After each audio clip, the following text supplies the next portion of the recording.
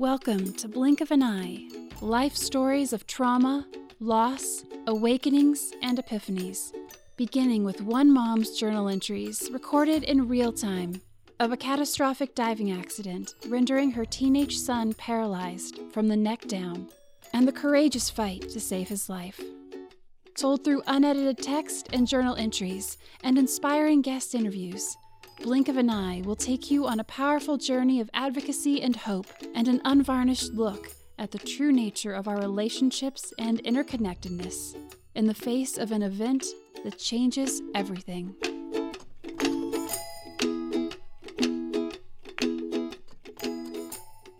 Hello, friends. This is our second bonus episode, and this time we're doing something a little different. Instead of one person, you'll be hearing from three: Mikey Detterman, Robbie Black, and Bobby Austin. What these boys have in common is that they're all friends of Archer. Archer played lacrosse with Robbie and Bobby in high school, and he's known Mike since grade school. All three young men are now in their early 20s. But like Archer, they were teenagers at the time of the accident. In my conversations with them, we talked about their friendship with Archer and what it was like, all of them athletes, 17, 18 years old, to visit him in the hospital, paralyzed. Those conversations initially took place separately, but here we're combining compelling moments from each interview into a montage of sorts to help you better understand what was going on in August of 2015 from their point of view. Mike Detterman, known to me as Mikey, is one of Archer's oldest friends. They went to grade school together, the Cathedral of Mary Our Queen. And today, Mike is a rising senior at the University of Georgia, studying risk management and insurance. I want to thank you for being Archer's friend throughout all these years, even through the rough and tumble. Absolutely. Archer and I definitely understand each other because we've been friends since day one. I mean, we go back a long time. And although we may not communicate as much, I think it's still the same every time we see each other, which goes to show a lot for just how long we've known each other. We lived on our bikes. Yeah. And when I started working at the Roland Park pool, that was when we would hang out every day. Or going to Eddie's on my tab. Right. And I'd get my bill and be like, what is this? And only come to learn that, Archer had taken his 5 best buddies for lunch every day for about 2 weeks. He treated us to some lunches. Oh, he did? He did. Lots of memories. Plus, you guys also had lots of sports memories. The lacrosse with Corey Serio and then Billy Senft. There had been a situation that I had really busted you guys on. I remember. Yeah. That had only preceded Archer's accident day by months. I guess it was a falling out, but not as much as because I have known Archer for a long time. I've known you for a long time. I mean, it's not like... I think we had the chance to make up, and I looked back at my messages trying to piece this together recently when you reached out to me for this, and I think we did reconcile. I was really moved, Mike, by a text. I don't know if you will remember it, but it was on the day that I had gotten a call, that had happened. And then we were at Atlanticare in Atlantic City waiting for surgery. And I had sent out a text to pray. Archer was in bad shape. Mm-hmm. And you texted me, and I have kept that because I was just so struck It was very late at night.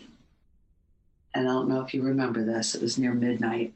And you were the only of Archer's friends to text me that night. I was getting all kinds of texts from family and lots of my adult friends. Mm-hmm. But you were the only one of his peers. And you said, keeping Archer and your whole family in my prayers. Thank you. Yeah. Meant the world to me. I was at the beach in Bethany, like my family goes every year. And I just remember hearing from my brother that Archer was in an accident. And I was kind of just in a little bit of disbelief because I had no idea what was going on. It was obviously hard to get information on what had happened. And I think it was later at night that I began to realize how serious this could be. And I wanted to reach out to you because I think you and I have always been able to communicate, and especially over text throughout all my friendship with Archer. And I'm trying to think about when I texted you, and I think I just wanted to tell you that I was thinking about you, and because I knew how uncertain you would be if I was that uncertain.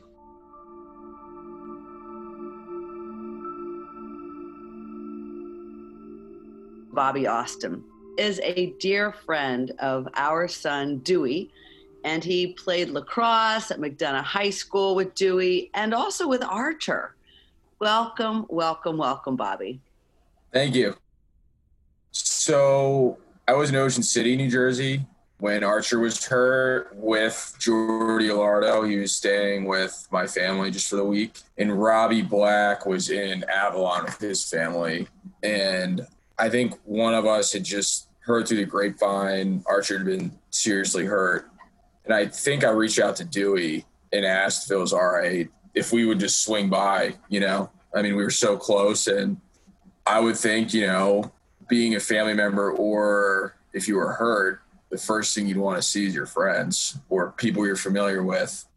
Yeah. And so, you know, I just figured it worth asking and see if we could help at all. And even if it was just showing up, you know, like we did for 30 minutes or an hour, just trying to maybe have familiar faces around in a time that was obviously scary and really uncertain and emotional and trying.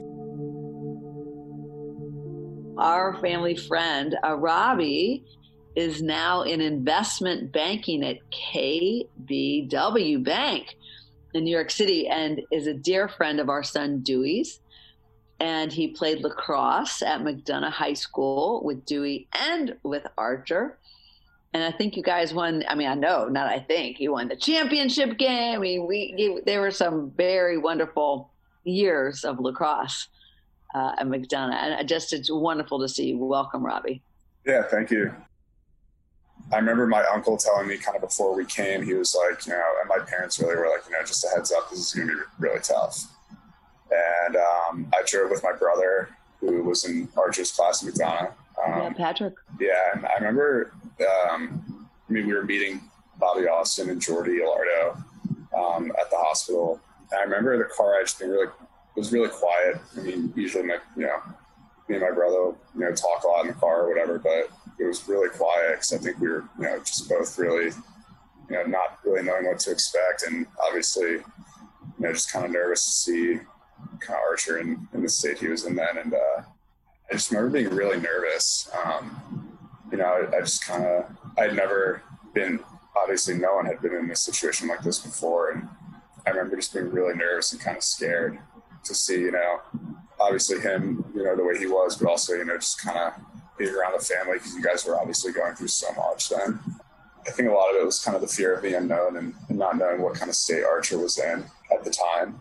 You know, knowing he was going to be, you know, most likely in a lot of pain when we saw him and not really able to speak. It was August 7th when you came to the hospital. So for us, it was, you know, what I call day 3. It was the first day Archer was really alert. I remember meeting him kind of in the parking garage of the hospital. And yeah, that crazy parking garage. Exactly. And, I remember kind of walking to the hospital, and I'll never forget the room we were at. I think on the corner next to Archer's room, or I don't know if it was adjacent, but it was on the same floor, obviously. And that was kind of like our home base. I remember you guys. One of the nurses came to tell me that there were, 4 young men in the outside waiting room. Just to hear that there were young men, I can't tell you how warm my heart was, because I'm like, oh my gosh, they've come, Archer's friends, they're coming. And you were the first. My recollection is that I wanted you to know that, please, you can touch Archer, you can talk with Archer. It'll be kind of scary, but you don't need to be afraid. I think that was definitely comforting going into it. You arrived the day that they had put the chest tubes in. Yep. Yeah, I remember that. Yeah. Because I remember then saying, who wants to go first? Because It was only 2 at a time, and then telling you about the family waiting room.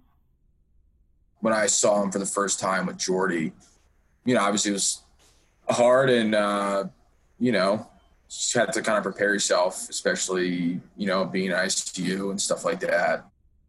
I remember Robbie, Jordy, Patrick, and I just rotated visiting Archer. I think it was Jordy and I visited him, and then obviously Robbie and Pat with you and Mr. Sempt. So it was definitely a little nerve-wracking seeing someone that you knew, you grew up with, kind of with tubes in him and all that sort of stuff. I think it was definitely scary, and I remember thinking, just not even being able to imagine what he was going through and what you guys were going through was something that I remember pretty vividly. I remember so distinctly seeing how his eyes lit up when he saw you all. I remember when Jordy and I walked in, and he couldn't speak. Obviously knew he was alert and there mentally. Just his facial expression, I thought that was one thing I'll never forget. So yeah, that was my first reaction when Jordy and I walked into that room and kind of hung out to the right of his bed. And I think we just talked about random stuff for 5 minutes. But, same old Archer, I remember. I was trying to provide some comfort and anything we could really say to make it somewhat, maybe more relaxed and help him out any way we could. We tried just to be, I don't know if normal is the right word, but just have a normal, lighthearted conversation. Hopefully that would have been better than being stiff or, not being ourselves. Not to sound cliche or anything, but just trying to I keep saying it's some sense of normalcy in a time where I think that probably seemed impossible for you guys. And that's where we maybe tried to help a little bit. I don't really remember being in there for too long. And I remember, being in the waiting room with the whole family and everything.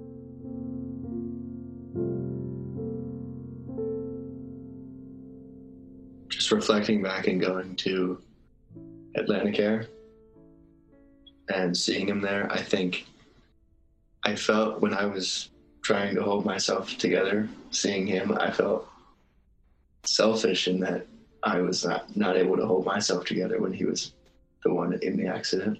Does that make sense? I think uncertainty was definitely part of when I first found out. When I first had heard that he was in an accident, that I was obviously uncertain what was happening or anything. And I just remember trying to hold it together. Right. And not being able to. Right. And you went in and you had to come right back out. Right. My mom was there. So that was comforting. Yeah. And then finally being able to be with Jennings and Basil, and we were a lot more comfortable with it and able to share some laughs. And I think at that point we were more concerned with comforting Archer. Because certainly me breaking into tears is not going to comfort him, is what I was feeling. There was so much uncertainty then. A lot of uncertainty. Yeah. As much uncertainty as there was. It went by fast. I mean, it's crazy that it was 5 years ago. I'm looking back on it so happy that we went and decided to go. I am too. I remember thinking, how like something like this could happen to someone like Archer and a family like you guys. I don't know. None of it like made sense really, but, and just kind of thinking like why and how something, like this could happen to such a great person. It's something I remember just kind of thinking about and just seeing him laying there was really scary and not knowing kind of, because at that point, I mean, he still had a long way to go in terms of his recovery. And I just remember how closely you guys kind of stuck together through all that. Like I just felt like when we showed up and I saw you guys and just like the connection that you all had and how much like belief and like hope there was, that was something that really resonated with me. And And I remember too, not to change pace, but I visited, and I may have my times messed up, when Archer was in Maryland. I think it was later that fall, maybe, because I visited him at the Hopkins Hospital as well. I just remember. Yeah, that would have been like probably around December. Obviously, my teammates and the guys in my grade were aware of just the story because it was so fresh, obviously, that fall. And then, I started thinking of more ways, to help or do something. And then obviously Archer was in Baltimore, like literally down the street. So I just talked to my coach. And at that point, I think my entire team was aware. He said, hey, do you mind, writing a little letter and signing a helmet? That's like the least we could do. So that's kind of how that came to fruition. And there obviously, word travels fast. And I think I had heard of Archer's accident as well, just within the lacrosse circles, being in Maryland. So Baltimore, small town anyway, or small town feel, and the lacrosse circle is incredibly tight. And I think the combination of those two things, and people want to help. I'm sure it was eye-opening just to see support kind of pop up around different college teams. I know Penn State was involved. I'm sure Hopkins, tons of schools. And obviously, Hill was there from the beginning at McDonough. So. Right, so it was the two of you who flew down to Atlanta. And that was the first time that I'd been there, and going to school was the second. It was a little more cheerful than it was in Atlantic City. And Granger and I were able to just kind of spend time with Archer, and you weren't there and Dutch was there. I think we felt some elements of healing, just that maybe a little more of, obviously there was tons of uncertainty, but being able to continue. I mean, he made it out of Atlantic City. And, yeah, we were sort of out of the life or death at that point. And then we were able to spend time with Archer and kind of look at all the mail and everything that was being sent to him, and so many letters that we would open for him. And then we were able to kind of just chill, and I think we watched The Big Lebowski, and it was just me, Archer, and Granger. Yeah. And I think it was helpful to talk about some of the memories that we had, and even just share pictures and just try to comfort each other. Yeah, Archer wasn't talking then, right? No. We could use the message board, and there were some expressions that we could recognize, and certainly when Luke and I would laugh, Archer was laughing. Yeah. Which was great to see. There is wholeness because we were at the point where we weren't sure if he was going to be alive. Playing lacrosse in college is something I would think about when I was going through a tough workout or maybe met like a tough opponent or even anything like that, you just think about how there's so many people out there that like Archer there's always someone out there that's been through a tougher experience, and just using kind of Archer and your family as an example is just so powerful to me. It was a real life example of a close friend and family that went through something really challenging, obviously, that changed the path of his life. That's what I took from it. And I think what at least, Robbie and Jordy and Patrick, who obviously we were all together on that day that we visited, kind of took to heart, and hopefully appreciate everything a little more.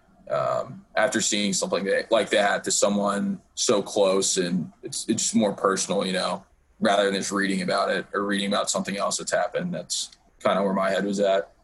I learned a ton, obviously, about what it means to be a friend and helping out in a really tough situation.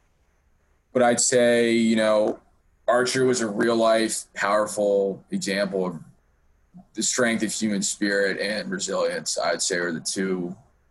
We were there so early, just by chance, and maybe that rang home even truer since we saw the progression from, we're very early on until now. I think it's one of those things you just have to, take everything day by day and know that you can't really take anything in life for granted, because, with what happened to Archer, everything can change so quickly. So I think just, kind of learning that, that lesson of nothing can be taken for granted, and how from such a dark experience, like how much good came out of what happened to Archer, I think is definitely something that's, I learned that, when one door closes, it's almost like 20 open for him, something so traumatic that happened to him and your family. It almost seemed like, I just think about how much good came out of it, and it seems like forever ago, but really wasn't that long. I spoke with Luke Granger earlier, and we talked about how him and I barely see each other anymore. And so I think we definitely need to bring the gang back. Thank you for joining me for this special episode. We'll have another bonus interview coming out in 2 weeks. But in the meantime, mark your calendars. Season 2 of Blink of an Eye will be launching on Wednesday, June 23rd.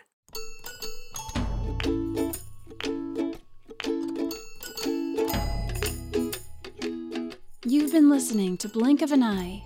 We ask that you share this with anyone who may need inspiration, a lift, or who may relate. Never miss an episode. Listen on our website, blinkofaneyepodcast.com, or subscribe on Apple Podcasts, Spotify, or wherever you get your podcasts.